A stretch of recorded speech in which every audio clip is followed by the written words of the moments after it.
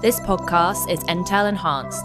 To see pictures, articles, and links of what's being discussed, download the Entel app. Hello, welcome to the Big Scuba Show. Hello, this is Cristina Zenato. And Kevin Lorenzen. And we're here to chat with Ian and Gemma on the Big Scuba podcast. You guys hear us? Hello. Hello. How you doing? Good. Good. Yeah. We wanted to get you on because, Cristina, because it's the year coming up to the year to the date when we first spoke to you and went live with that episode. And to the life of me, and now I can't remember what number was that, Jem? I bet you remember. Yeah, it was really early on, but it was May the 3rd when we went live with that episode. And I can't believe a year has gone. And Jem and I were talking and saying, and we spoke to you, Kevin, as well, didn't we, very soon afterwards. And we thought we need to do a catch up with you both to see what you've been up to, because I know you both are really, really busy. We're always seeing you on Facebook, social media. Last night you were at the Ocean Forum, Geographic 21. So we'll find out a bit about that. So, that's, the reason why we thought, because we don't go over the old ground, because we know we've covered that and we've done that. And we see, you take more hooks out of different sharks and stuff like that constantly, which is really great. Yeah, so maybe if we sort of kick off with the sharks, what's been happening since we last spoke to you? Oof. Well, I was going to kick off with the land sharks. My daughter will give me right earache if I don't ask about your dogs. All right, should we start off with the sharks? You go. Start asking. Yeah, so obviously with the lockdown and not seeing them, because when we spoke to you, you hadn't been out to sort of dive with the sharks. So what was like the first experience when you got back in the water after being locked down? So we spoke in May, and I was able to go back in the water with them the first time in June. I think we had like a small opening, and for me it was a personal I really miss you kind of dive. And I was eager to see if they were doing okay. I was eager to see if the girls had given birth and the other girls had actually started to mate. And we actually had some of those answers as soon as we went diving. So for me, it was just kind of like a small reunion. I don't know for Kevin. Yeah, the same thing. It was just to see them again, see that they were doing good. And it was just good to be back in the water with them. Yeah.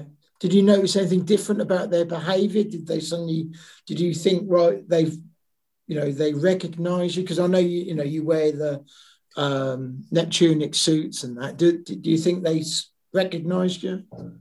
Well, the first dives, actually, we weren't even wearing the suits. We just went diving regular recreational dives, and we just would, visually identify the sharks as swimming by.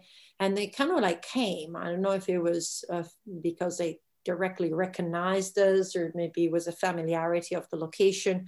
But yes, they came, and so that gives an opportunity to say, "Oh, okay, I saw Stumpy, and I saw Crook, and I saw Shredder." We're still doing that right now. We're still kind of like making sure we see them. Yeah, and when we first got in, they were there to see us as well. They just kept following us in the first few dives. They never left us. They just stayed with us the whole dive and see, oh, you guys are back. What are you doing now? And then slowly they just kind of like, oh, okay, we realize. So the first they were like very almost clingy, and then they went back to being, their normal selves. Yeah, the amazing experience. And did you have any new sharks? Well, we have had quite a few new ones showing up on the dive as well. A couple of different sizes as well, not only young females, but also some older females. We had a male that we never seen before that came into the dive and been sticking around a little bit. So, and we have now a girl that we're almost ready to name.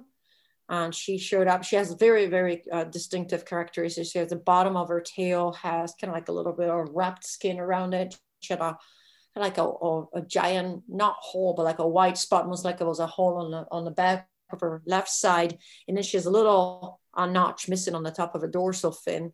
And I was waiting for those blemishes to heal, and they've healed very well. And she's big now. And she's been there more than 6 months. So, well, I was thinking the other day, I think we're ready to name her. I came up with this silly name. I think we're going to rename it. But I was thinking we should call her Nacho, because she has a notch in her fin. So instead of call her a notch, which, you know, maybe we'll call her Nacho. Nacho has a notch in her dorsal fin. Yeah, I like that. Yeah. Oh, it's great you've got some more visitors as well. Yeah, some more people or more sharks coming in. That's so.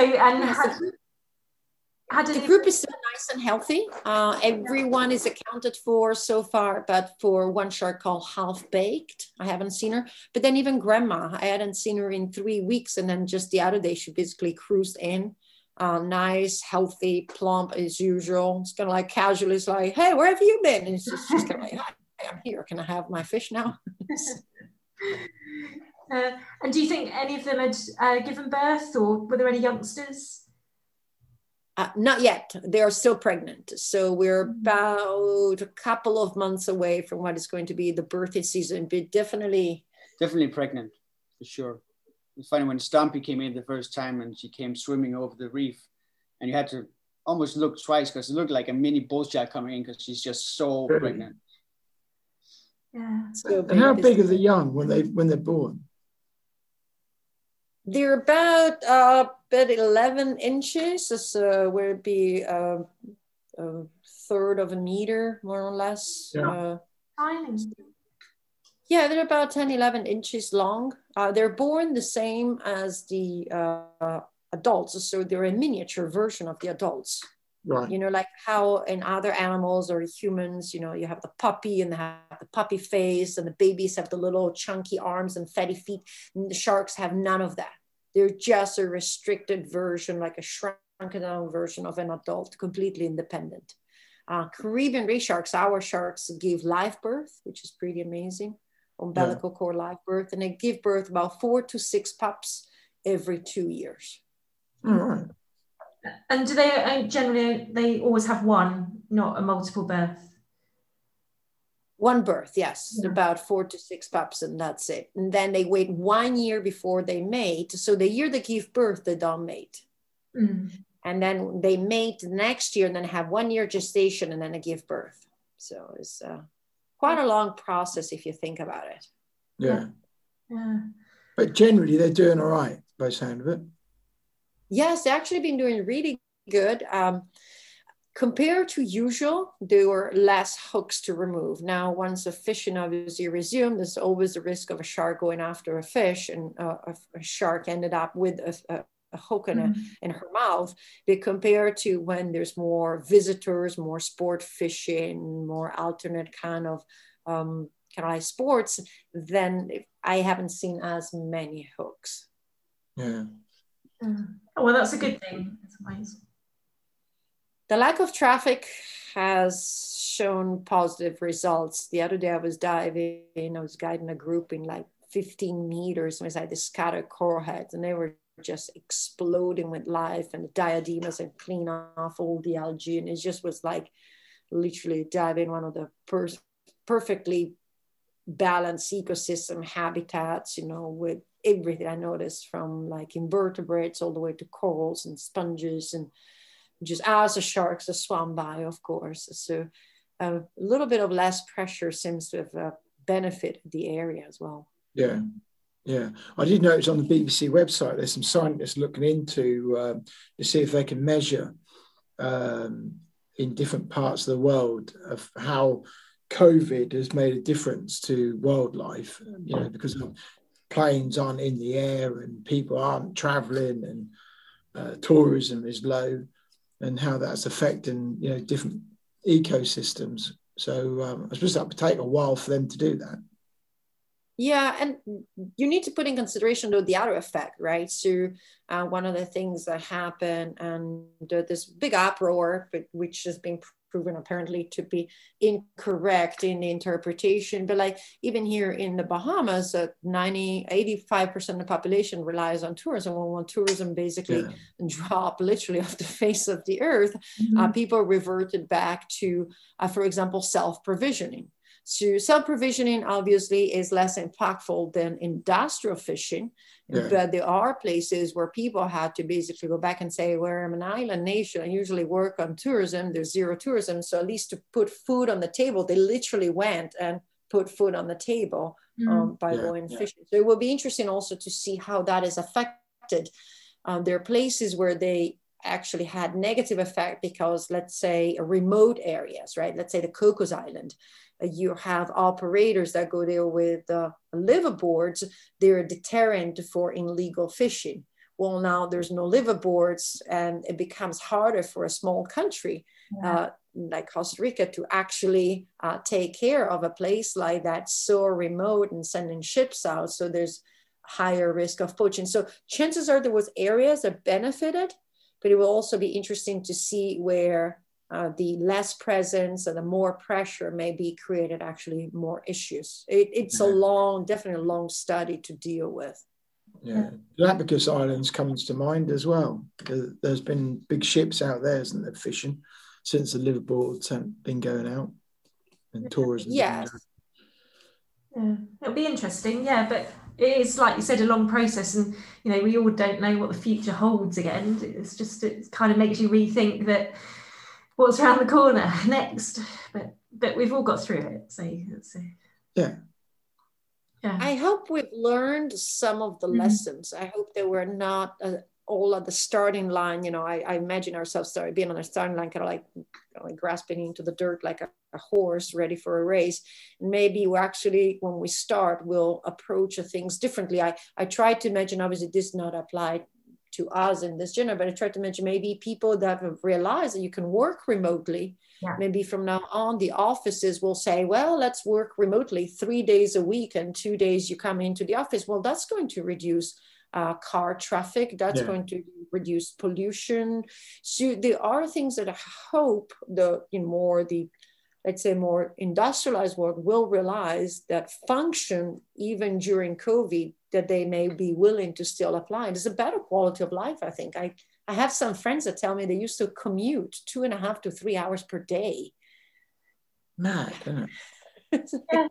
It's a lot of time to commute. Yeah, you're right. I think, well, I definitely, you just it's been a total review of what you do.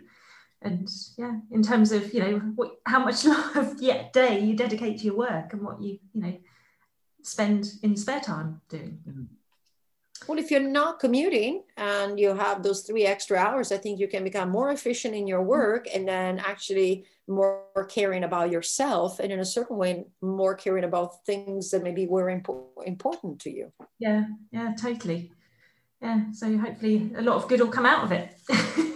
Makes me wonder why we waited so long, though, isn't it, really? Why did we all wait for a big pandemic to make this change? Sometimes you Why need didn't we do it before? You can't look backwards, you've got to look forwards. No, that's like, what?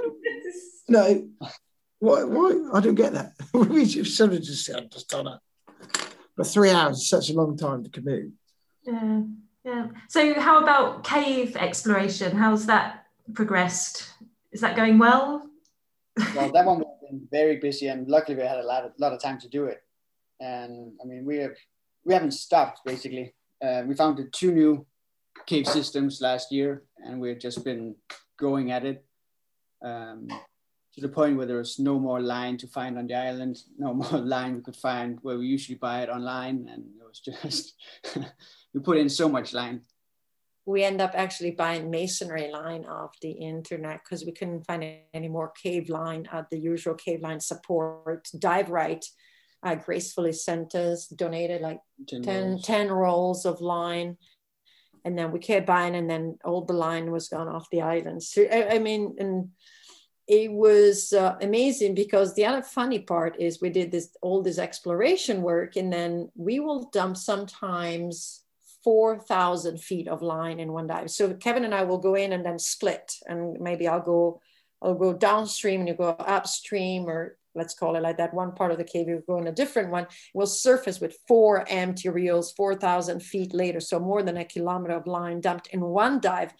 And then as the cave ran out within, 6 weeks of exploration, we'll be kind of like, there's no more cave. I can't believe there's no more cave. And then I will look at the map and said, listen, I said, if we'd done this during a regular life, where you also had to go dive in for work and taking care of other things, we would still be exploring. It's just, we were diving an average of 6 to 8 hours per cave dive, 6 to 8 hours per week. Wow. So the progress you've made in the times we've been through is, unheard of. Yeah, really. I mean, it's only because we had so much time on our hands that we could do that. Otherwise, we would have still been exploring for the next couple of years, maybe. Yeah, absolutely. And I mean, and there's still places to be found. I mean, when we go, we still find, obviously, exploration starts with the path of least resistance, and then you go into the path of least resistance a little bit less, and then as you lay more and more line, then you go looking for the smallest areas, or shorter places, maybe shorter circuits. But there is still more to do. On the last few weeks, we actually put it on hold. There's been some changes in our legislations in the Bahamas about permits. So we're working on receiving the correct permits to be able to continue our work. I mean, you can still explore, you can still go cave diving, but then to collect data, you need a permit. So we're working on applying for those permits. Yeah. And we also got a little bit more busy. Is that with the NEMO system still? Yeah, we're still using the NEMO system. Yeah. It's a very, I mean, you can actually really put down a kilometer and a half in one dive and map it on the way out. That's a long way, isn't it? Interesting, we've been running, and you think running a kilometre is a fair way, and then to do that underwater in a cave system, it's a long old way. Yeah, we've done a couple. We've done a couple of dives where we really pushed like the boundaries, and the problem is in these caves, they're small enough that we actually can really fit with a traditional underwater scooter. So we've been using a little scuba jet scooter with a little enhanced battery pack, but even that one, can only tow you in certain areas. In others, you still have to push her through. Most of the cave is a swim only. And like the first 300 meters, basically, you have to just carry it because you can't use it. And then, like, I've done a dive in my section of the cave. I've done dives like 4 hours long of continuous swimming from the beginning all the way around. I was doing like a check. I was like, okay, I'm going to swim down the line and check for any possible lead. And basically did a loop of my entire exploration areas. And it was a continuous swim for 4 hours. So. So we've been. This is after hiking, carrying the gear to the entrance. One of the 2 caves, well, both caves, we actually end up buying Wellington boots, like giant rain boots, because you sink down into these muddy, clammy, swampy areas. A couple of times actually, the tide was so high that I actually sunk down in a hole, and all the water went inside the boots. Like, no. As long as you don't lose your wellies, that's a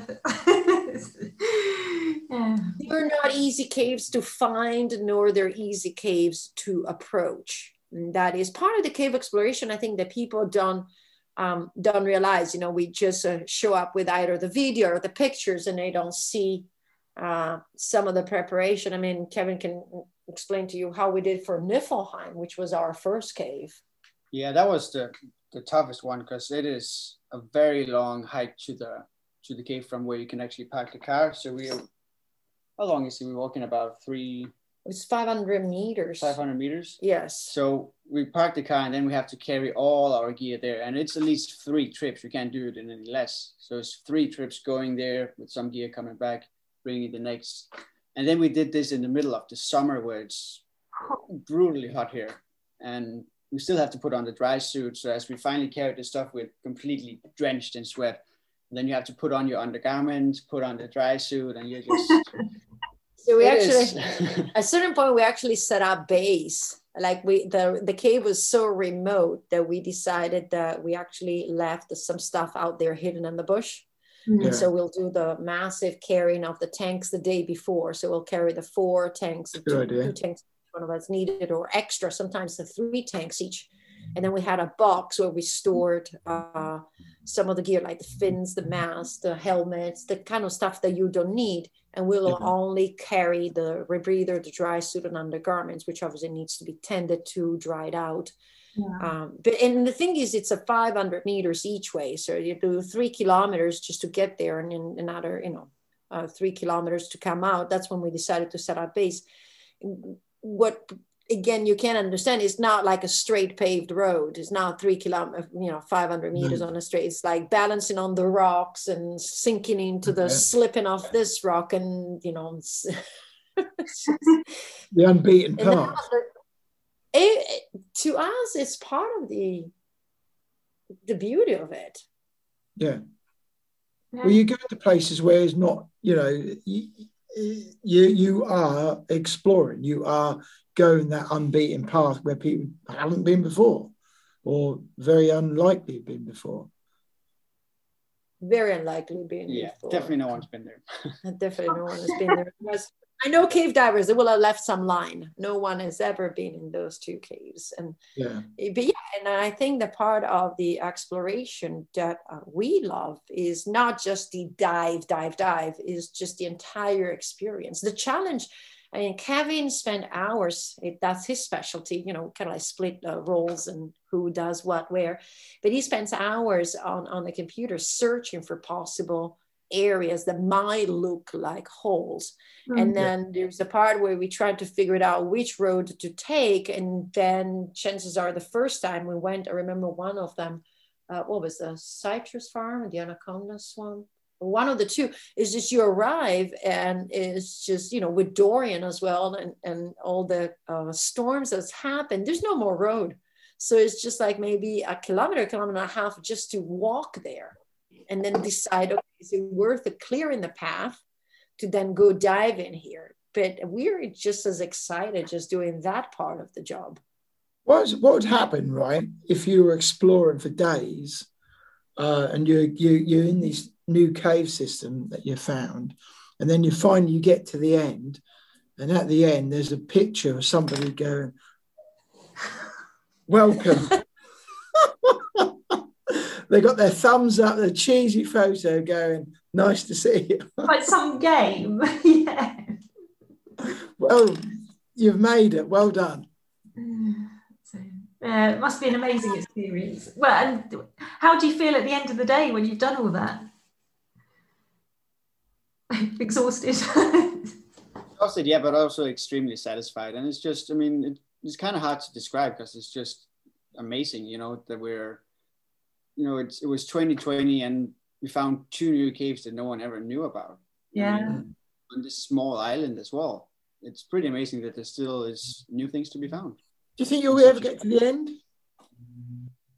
No. Where you've covered the whole cave system?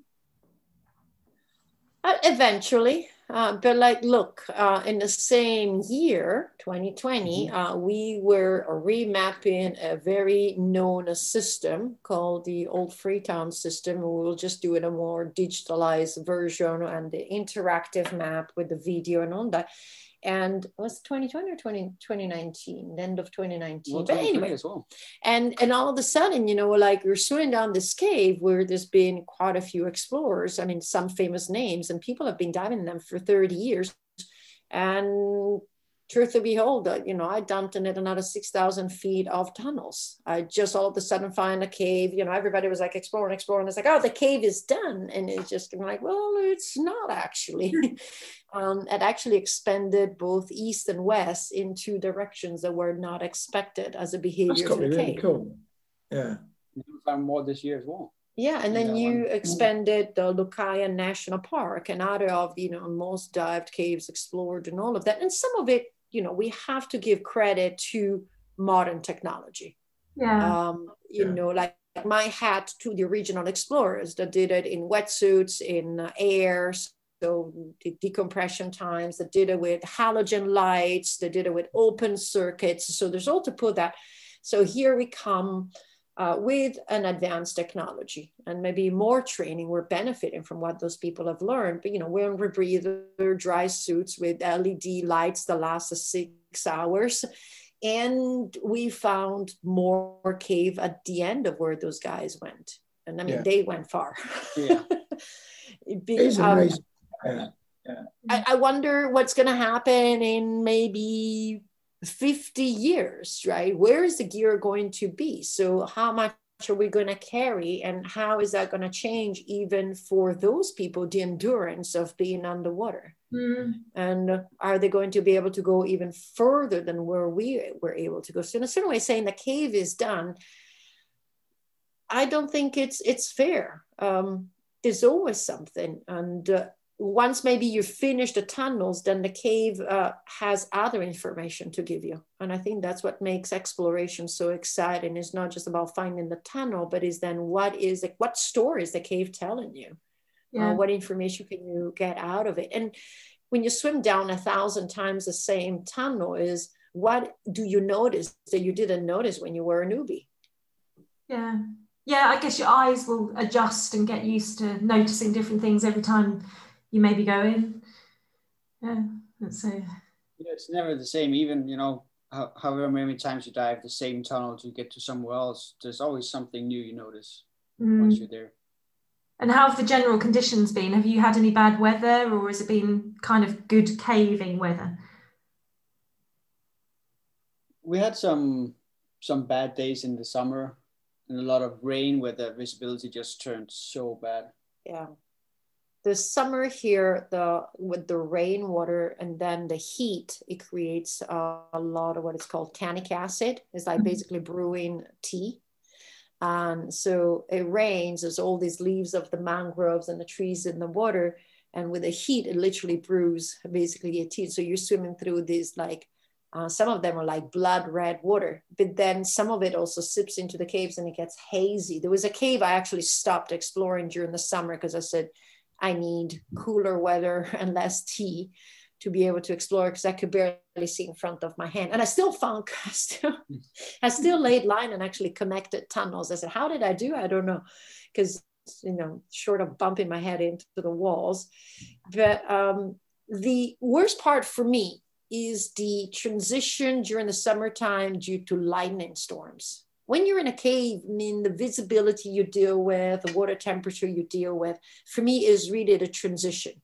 The lightning storms are my determining factor. It is rather, your surface and you're clad in gear, and as lightning's, bolting down, 10 meters from you, and you are, a 30-minute hike from the car. I'm sorry, it's not fun. But otherwise, no, the winter was fantastic. Yeah. The winter was a great weather, no lightning storm, cool weather to put on the gear. Yeah. I know a lot of British people complain about, like the fact that it's cold, and we say when it's, below 20 degrees, we think it's cold. But trust me, working in a 30 plus with 96% humidity. Yeah, Joyce. Yeah. Yeah, we had frost on the ground here this morning. Yeah, it's snow again yesterday. You open your eyes, you sweat. You blink. You asked about the future, and I need to remind you about the future. The future's already been out. It's been on telly. It's been in a film. Have you ever seen the film called The Abyss? Yes. I bet Gemma hasn't. Wait. Gemma's film coverage is shockingly bad. I probably haven't seen it. The Abyss is a great film, and it's one of the better underwater. It's a cult movie for a diver. It has become a cult movie. It is a cult movie, but what happens at the end? What does Ed Harris do at the end? Well, there's different endings. So I actually have the whole version, and there's been actually experiments, but he's actually breathing a liquid substance in Going which back to the birth. Yes, in which he basically claims that the internal air spaces, which could be affected below a certain pressure, won't be affected. We still forget, he has the helmet, so he still has airspace. No, he actually has glass in there too. So he's completely filled with liquid. The problem with that so far has been that technically there could be a way to do that, but is when they take you out of that, you have risk of secondary drowning. But if that would be the next step, hopefully wearing something smaller than what he's wearing in that movie, definitely that will be something, a breakthrough for humanity. Tell me it's not true. I've always thought that's true. It's borderline possible. I was reading some articles about it, that it's borderline possible. However, it is right now physically not attainable. But like you said, 50 years down the line, who knows where we'll be. Exactly. So Jem, you got to watch The Abyss. I've written it down. Kevin started 3 years ago. I started 27 years ago. And and that's what I tell young people when they ask me, I want to be you. I want to do what you do. And I tell them, you need to be you. You cannot be me. I had opportunities that you will not have because I've taken them, for example. Some of them, they're mine for me to take. But you have opportunities that I could only dream of. And Kevin here's a perfect example. 3 years into his career, because obviously of the time and everything that he put in, but he moved from a side mount cave diver into a side mount rebreather cave diver. Well, none of that existed when I became a cave diver.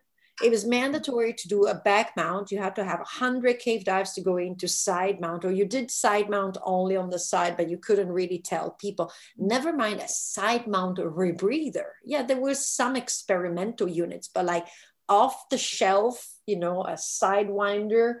So here he is at 3.5 years into his diving career. Well, 4 years into his diving career. So from open water, 4 years later, he's exploring cave in side mount rebreather. Yeah. Well, 4 years into my career, I was happy that they invented the 7 mil suits that I could actually keep warm with, and they were shaped for women. And so 50 years from now, absolutely, I've seen changes in my lifetime. The lights that we carry.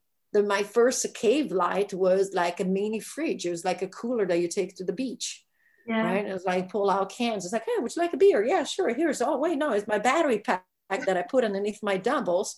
And fast forward, not 27 years later, but let's say 15, 18 years later, my battery pack is the size of that can of beer that might have been inside that cooler. Mm-hmm. So just that.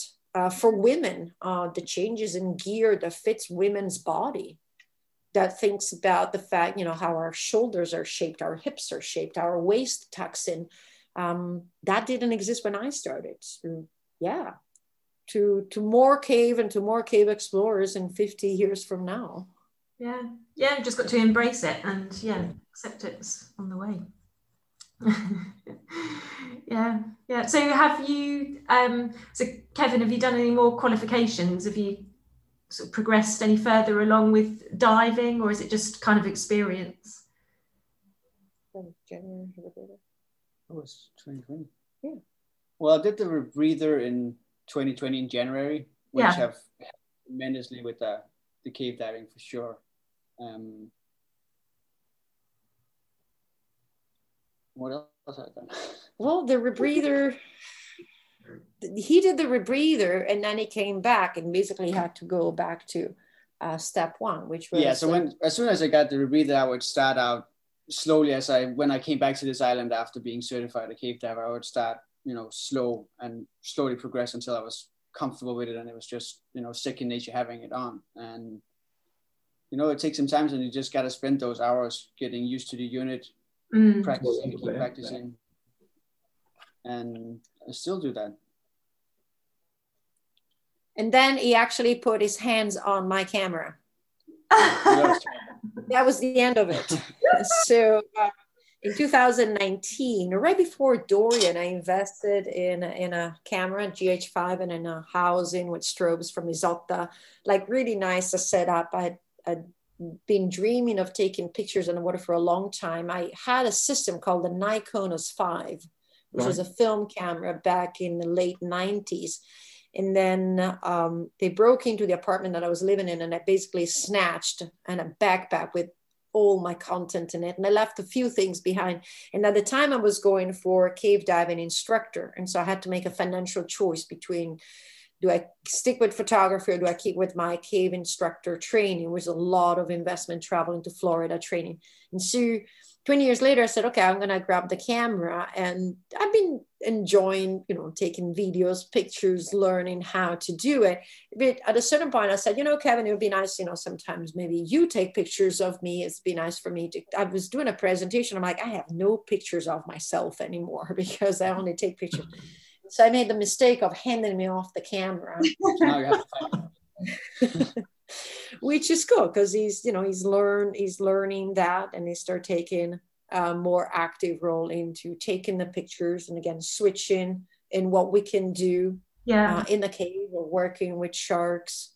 He had already experience with the video, but it's kind of like funny, just like you take a couple of pictures. I said, yeah, just a few.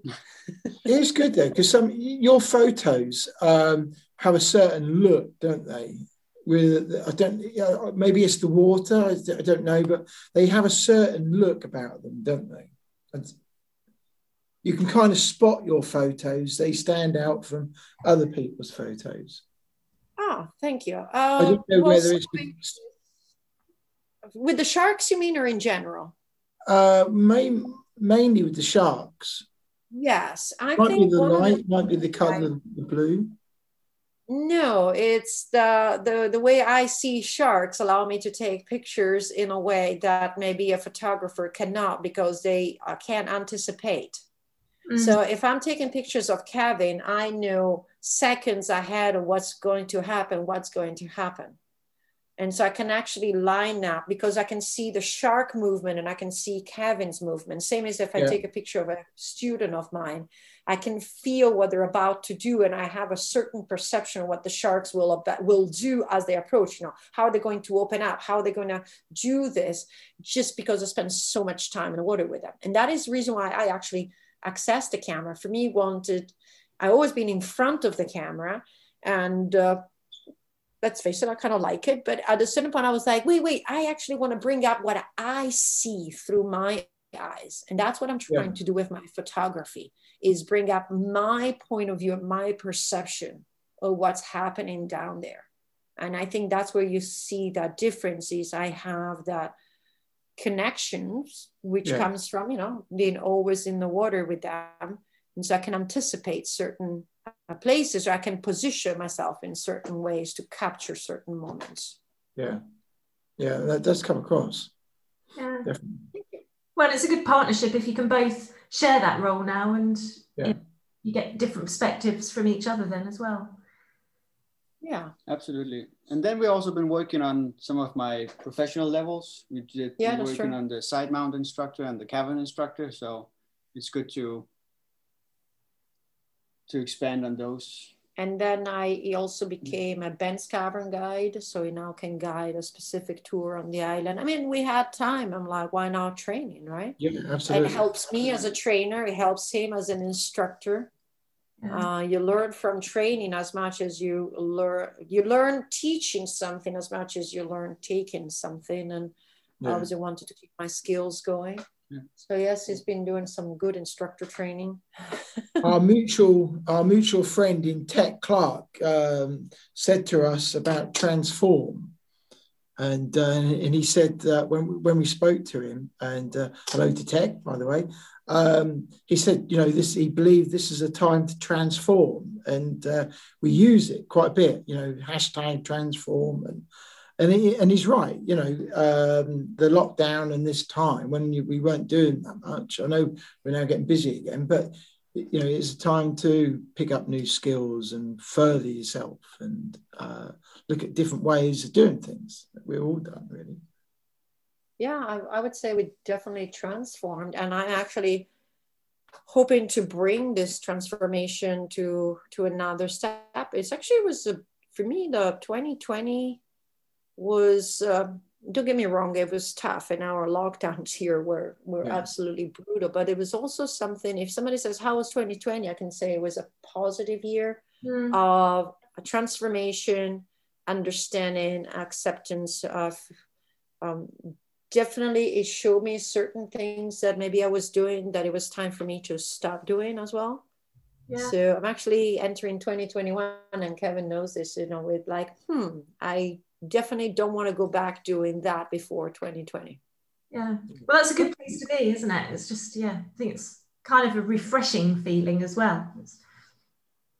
Yeah, it is a refreshing feeling. It's really funny. Is that it's hard to explain. I tried to explain to people. Here I am, like we don't know when it comes in from one day to the other. If we're ever gonna have work, there's no steady income, and yet it has such a. It's like opening a window. It's a fresh breath air, and there's the possibilities in a certain way. Kind of like fuel this a sense of excitement. They're actually. I feel personally, I don't know for Kevin, for me, I have less of a ball chain to my ankle, and I actually can jump a little bit higher, and I'm actually jumping around a little bit higher, going, yep, I'm and trying, and like I said, it's been difficult. There have been the days where I felt maybe down or defeated, but then there's always like, oh wait, I have this other idea, and you can actually reach into this hat and keep pulling out ideas and just go about something that before you couldn't because you were just too busy, kind of like dragging along that ball attached to your ankle. Yeah, and it's almost on a railroad. But I think now a lot of people have realised, there's lots of different tracks you can be on. You don't have to be on one. Yeah, I would say so. Absolutely. What about Kevin? What about you?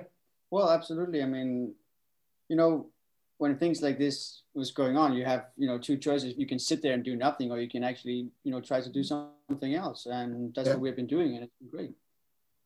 And we've, tried different things, and some is good, some is not as good, but we've been doing whatever we could, and it's, It's and of kind course, of amazing. Last year as well. An expression that says, help yourself that the heavens will help you. This is so roughly translated, right? Mm-hmm. And it's basically mean, you can't just sit there and waiting for the heavens, quote unquote, to come and help you. It's like basically help yourself and heavens will help you. And I think that it's kind of interesting. There is some truth into if your output is a positive energy, then you receive a positive feedback. I mean, Gemma here is my hero, right? Is the positive energy that Gemma, and you as well, but Gemma is just my icon. I watch her post, right? It's like, oh, it's -20 and I'm having a great time on the beach. It's like, never mind the icicle coming off my ear. Let me remove it before I take a selfie. But it's the finding the pleasure and the excitement in everyday small actions. And the one that Gemma and you have been very good at is you have transformed. And it could be as simple as you have picked up, for example, exercise. Yeah. But the importance of exercising, which is something that for us is important, and keep your body moving, and then gets that adrenaline going, and then that gets that endorphin going. Yeah. Just do something, right? Because everybody sits there and waits for the big change. It's like, no, don't wait for the big change. Just do something. Yeah. Something small that gives you a positive reinforcement, a little bit of endorphins, and use that energy to do something more. Yeah. So you don't need to wait for the big thing to happen or the big change to happen to then go, oh, I'm just going to do something amazing now. And that is where you guys have been, for me, absolute hero to watch, like where you've grown this podcast in a year time. I mean, you're just like hammer on the same nail, but just my hats to you. I watch it. You can ask Kevin every time I see something, I have a big smile and says, I'm like, look at these two, look what they're doing. Oh, wow, look what they've been able to accomplish and how amazing they are. To be honest, that has been we were talking about this the other night, weren't we? And the year has gone so fast, hence why we wanted to get you on. And we've just spoke to some really great people, and we kind of have to pinch ourselves, don't we, Jem? It's been amazing. Yeah, and it's just amazing. The more you talk to people, and the more kind of doors and opportunities and ideas we get from their energy as well, that just kind of keeps this ball rolling. And it's just And I think the more you do it, the more, I'm a different person to how I was maybe a couple of years ago, but that is to do with, how we've been together and the podcast and like I say, just keeping active and full of energy. And I think you set us off on the right track as well, because I think, when we spoke, it was a very positive message, and I think that has stayed with us. It has. And, with especially as we spoke during different times through the year, and you was involved with us with the Paddy Women's Day as well. Another great positive message as well, and I think that has kind of stayed with us. And we had that, and the first year has been very much a foundation for us to really build on. I think really. And your things that you said to us back then, has stayed with us as much. We use where we can educate, explore, conservation, and we try and use your words that you gave us to try and as a what's the word? Well, it's part of our journey, isn't it? Yeah, it's part of the journey, grounding us. Yeah. So it's been amazing to follow your journey. It's been, I don't want to sound kind of sad, but I kind of like proud of seeing what the two of you have built, the determination, the connections you've made, the liaison into the industry that is yours and yours only. You should be very proud of it. I am of you, but I'm not your mom, so I think you should be proud of yourselves. With so little diving as well, it's just like crazy. You think you get like qualified and then you got 18 dives still, and it's just like and you talk to all these amazing people and you think, well, you just want to kind of back in the water, get on a bit more. So, but we did that today. We got in the pool today, so that was that went well, didn't it? Yeah, I saw that. That's good. That's actually a very good message, to go in the pool before you actually, dust off the BCD that's been sitting in the closet for a year. We've been trying to do that through many different channels. Even the Council for Rebreather training basically came up, says, check your checklists, and I tried to tell people, says, if you haven't been diving, refresh your skills, because as the doors open, there's nothing worse than spoiling your day because you didn't have a very good day of diving, or you spoiling some of your loved ones just because things turn ugly. So hitting the pool, hitting a little review, very good message. We were lucky enough, we've been diving all the way through. It is, because we haven't dived for nearly 6 months, and you kind of do have to get your dive when you had that kind of surfacing before. You do have to kind of, well, we do, and I'm presuming other people do as well. You have to get your diving head back on again and think, right, okay, think diving, what we've got to do, this goes here, this feels right, and I'm glad we did it in the pool, not in. And when we're talking to Ros Lunn the other day, and she was saying, someone who's very well, loads of experience and loads of dives as well, like yourself, and she said, "Oh, I'm just going to go for a bimble in the Stony Cove water here and just enjoy diving." And we're like, "Wow, that's just great! So great to hear that you're just going to do that, and as a shallow dive, just test everything out, make sure everything's all okay, rather than just go, right, I'm going to go back into the deep waters and things like that." So, it's brilliant. That was really brilliant to hear that. Yeah, that's good. Yeah, that's good.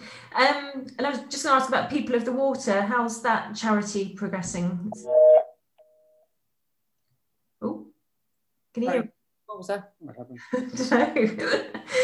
So, can you repeat, because you went? Yeah, so the People of the Water, how has that progressed over the last sort of 6-7 months? Well, as a non-profit, it struggles because a lot of non-profit have struggled, especially it's a small one, in the terms that obviously people, there was less finances available to distribute, and so quite a lot of the small non-profit have been suffering. But at the same time, we were able to really expand the outreach educational program. So hopefully then that will return into, a return on investments to throughout the year. I did over 200 between presentation, classrooms. I connected with, what is it?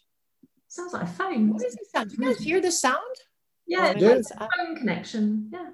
No, I think, one second, hold on. Maybe it's him, it's dying for power. Our speaker, external speaker.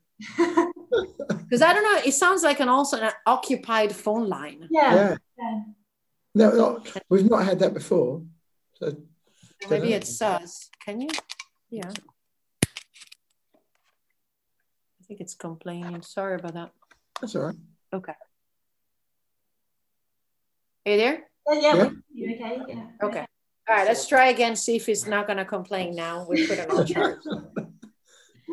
So I was saying People of the Wood has been struggling, but like in the last year, I've been doing over 200 presentation classrooms. I've reached places, some of them I had to jump, loopholes of time zones, like talking to India, 11 and a half hours difference, and then talking to classrooms in Australia. I talked to Georgia in Europe, now Georgia in the United States. It's been, from that point of view, really, really good to be able to do all this outreach program. And a lot of it was time. Now, with more of the life resuming, I still trying to do. What I do is I concentrate on specific days. And then what I try to do is really, I relegate them to either the early hours or the late hours, unless it's something like that is on my time zone. But luckily, most of the outreach has been like on different time zone, which has allowed me to really manipulate around my work. The exploration, we said it, and then conservation, obviously, that is the last step. We're still talking with the Bahama National Trust. But we push our little nonprofit forward, and hopefully we'll grow with time. And people have been supportive, and they've been helping out a little bit. So every little bit helps. Every small donation that we receive, we're very thankful for. Yeah, that's good. Well, we'll have to do some more sharing with it as well, and get the name out there. So because we will. The audience is forever growing around the world. It's really good. So we've got to ask about the dogs. If I don't ask about your dogs, I will get seriously told off by my daughter. She was only mentioning it to me yesterday. So how are they? So, May last year, I only had 2. Yes. We were left with Mac and Blue. And then at the end of June, and smack in the middle of the beginning of the tough lockdown, I had the brilliant idea to foster a puppy because, I know for a fact that once I foster, I'll be able to give the puppy away to be adopted. Not. And so 2-3 months later, as we were fostering this puppy and the time was ticking for him to be shipped so it had to be returned to the Humane Society to be shipped to Florida to eventually be adopted. We made this very kind of like tough decision because we were like really in the middle of not working, 0 income or anything like that, adopt a third dog. And that's Tino. Tino is now full adult. We think is almost a year old. Lovely little dog. Yeah, and he's about 54, 55 pounds. So he stayed kind of like a tiny dog for us, about 20 kilos. Yeah. So compare, to Blue, who is actually 63. 20 kilos for us is a tiny one. They're doing great. But he's like a true Bahamian potcake. It doesn't get more potcake than him. It's really Pugcake is a breed of the basically is a way in the old days they called pugcakes what are the local mutts, but now it actually has become also a breed and is an identifying a Caribbean dog, which is a mix of breeds and have certain characteristics like extremely intelligent, high energy, very much into, like digging and like running and swimming. And so he's a delight. He's the other two are doing great. Right now, everyone is sleeping. And they all get on. Yes, it's amazing. It's really, I've seen that before when I brought Blue into Mac and Mia, but bringing Tino in, it actually rejuvenates the other ones. And Tino and Mac play a lot outside, and then Tino and Blue play a lot inside, which is kind of funny how they do that. But I think it really has re-energized the other two dogs, especially Mac, because Mac suffered of Mia's passing. Unfortunately, when we were hoping to put her to help her, cross the Rainbow Bridge here at home, but the doctor told us to bring her down to the studios. It was 7:30 at night, and so we left with her and came back in without her. And he has had some tough months. And this is not anthropomorphic interpretation. He has had some very much a return of anxiety issues that he had when I first adopted him. They used to share the same bed.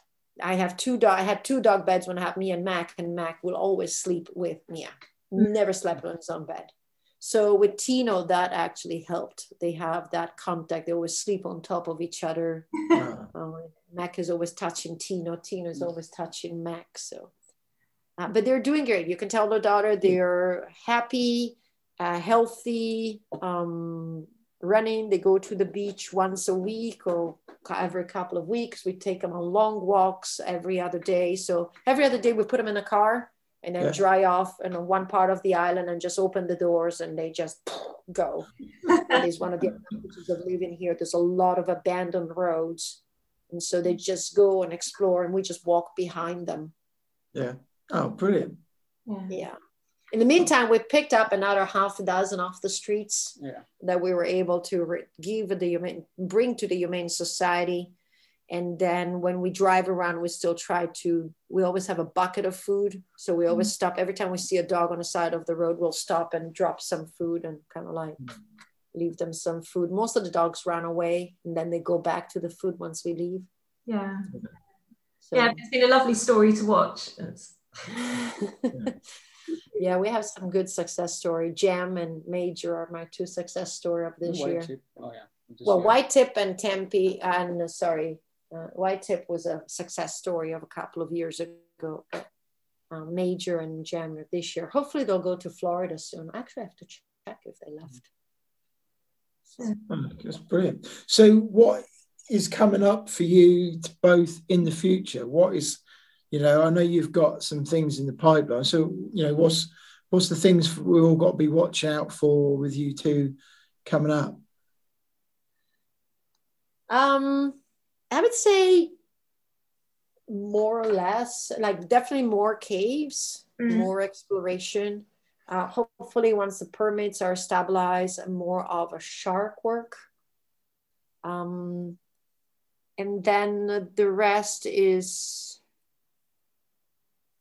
I don't know what the future brings. Yeah. No ball on the foot. So just, there's different options. I'm working on different opportunities. They're all related with diving.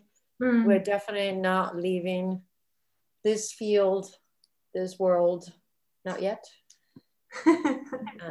Any more like online shows, anything like that? Well, I just finished a film in a couple of film shoots, so hopefully those will come up. One was also a YouTube channel. So as they come up, I will be able to share more. Unfortunately, until they come up, I can't share. But yes, I've been filming with Nat Geo as well, and filming for a YouTube channel. So hopefully they do a good job of what they've been filming, because you never know, sometimes they can modify it. I did my first TEDx, which I was really, really happy. And I'm hoping to, one day continue with more TEDx and hopefully one day end up in TED. And then I submitted actually a draft, a presentation for a book that I hope is going to finally get printed. But wow, it's very hard. That is really hard. But finally I submitted. I finally sent it off and I said, here it is. Can we do something with it? And just obviously waiting has been bounced around a couple of times. And have you ever been in like a talk on like demo show? So Dima is supposed to be on, and so I hope to be able to attend. Yeah. That is so by now, right now, the only dive show on this side of the world that seems that are going to be physically happening. And then we were talking with Beneath the Sea, it's not going to happen until 2022. And then there's California, a Long Beach dive show, which is not a good one, again, 2022. So hopefully Dima is on track, and hopefully I'll be able to make my way over. It's going to be nice for me, it's just also to be able to see people again physically. It's been, from that point of view, it's been tough, right? Not being able to connect physically with the people that sometimes you only see once a year. And so missing Dima is missing that connection. Seeing so many people all in one place, it's such an opportunity. And absolutely. Oh well, fingers crossed. And I think 2022, all being well, should be a good year for all being well, hopefully. I mean, there's something to be said about still being in person, I think. It's good, all this online stuff, but I think every once in a while, like let's say once a year, having conventions where you actually meet in person is actually something positive. There's also talk about Shark Con happening. Shark Con is a shark-oriented show. It's actually not related to scuba diving. It's all about shark. It's like a Comic-Con for sharks. And so there's all sorts of, like, attracts a lot of young people, like children and teenagers. It has games, it has presentations, it has scuba diving, but it's not just scuba divers.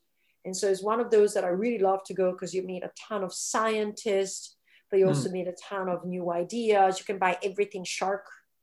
But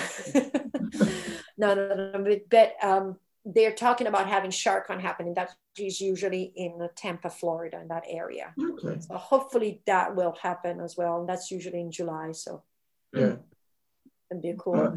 That is a very refreshing, because it has a ton of young people and they're all into sharks. Yeah, that's what we need, isn't it, at the end of the day? We need these young people to, like, carry on through, don't you, and get the inspiration and the thirst. Yes, if you start young with games and toys or presentations and science, and then as they grow older, they'll realize, well, to be a shark person, I need to be also a diver, and then you can merge the two. All exciting stuff. Yeah, it's been good to catch up. Nice. Yeah, good catch up. It's good I think it's a good mental exercise to also sit there and say, what was good about what happened in the last year that was good, because I think it's dangerous to sit there and just think about what did not happen or what you did not get. And sometimes it is human nature to do that, but instead of that, let's do a catch up. And it's like, well, what happened that was good, and what did you get, and what were you able to do that was out of the boundaries? Yes, this was a catch up, and just like, let's summarize the year in a positive way. And to be honest with you, for us, 2020 was not. I mean, it had its, uncertainties and all that, but we still managed to do a lot of good. And we still have uncertainties now. Yeah. And it's still okay. Yeah, and that's just, that's brilliant. Yeah. I think that's what 2020 taught us, is like, there's, for me especially, I've been a little bit more established in my own ways. It's just like, what am I going to do when something is uncertain? I have all these fears, and then it happened, and it's just like, oh, okay, you just push forward, and oh, wow, this happens. Oh, okay, you push forward. Oh, and this happens, and you push forward. And it just showed that all these fears actually just slowly kind of like part ways. It's probably say have no boundaries and have no limits. You just got to kind of seize the day. Seize the day, yeah. what would you do if you knew you could not fail? Mm. Well, there's nothing more, there's no more rock bottom than what happened with 2020. You know, you're like jobless and you're home and locked down, and it's like, well, there's no other way down. You're sitting on the bottom. So what could you do if you're not failing? And then you try. Like, try that. And actually it's like, oh wow, it works. And actually for me, it was a very recharging year. Yeah, and I think we can say the same, can't we? It's not being doom and gloom. It's being you just keep your momentum going, and just makes you a stronger person, I think, out the other side. Yeah. Chop, go and find more caves. Awesome. Yeah. All right. Well, I think that's a brilliant note to finish on, I think. Yeah. Chop, find more caves. Yeah. We have something more to share for next year. Exactly that. Well, do keep us posted with everything that you guys are up to. And, any talk, anything you want us to help share, always remember us. The bat phone is there as well for any messages, and do please use it. It's there. We were wondering about that. Should we call like at our 7 p.m., like, your 2 a.m., or is that? Whenever you like. It's on silent, so it's just, we don't man it. It's just, we pick it up whenever. Pick it up when it's fine. Just call whenever. And what do people do? Leave messages?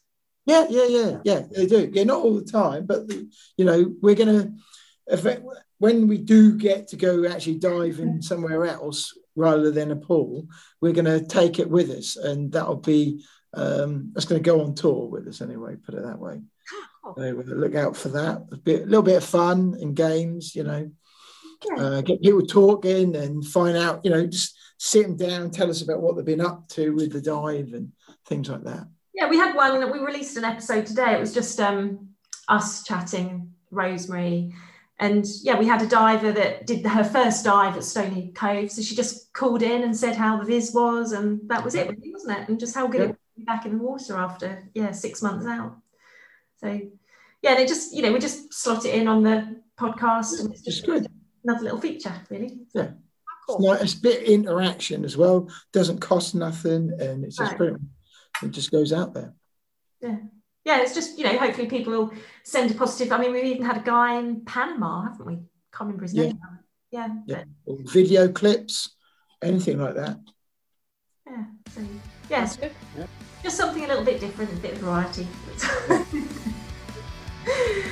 Thank you so much for having us again. Yeah, no, you're very welcome. Yeah, anytime.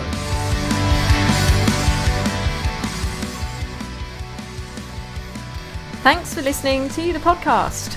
We are not affiliated with any agency or organisation, and all opinions expressed in this episode are our own and those of our guests. If you wish to make any comments about this episode, then please do contact us via email or our social media platforms that are listed in the episode show notes. Alternatively, you can send us a message or voice message via WhatsApp on the Big Scuba Bat phone, and the number is +44 7810 005924. We will always respond promptly, and thank you once again for downloading this episode.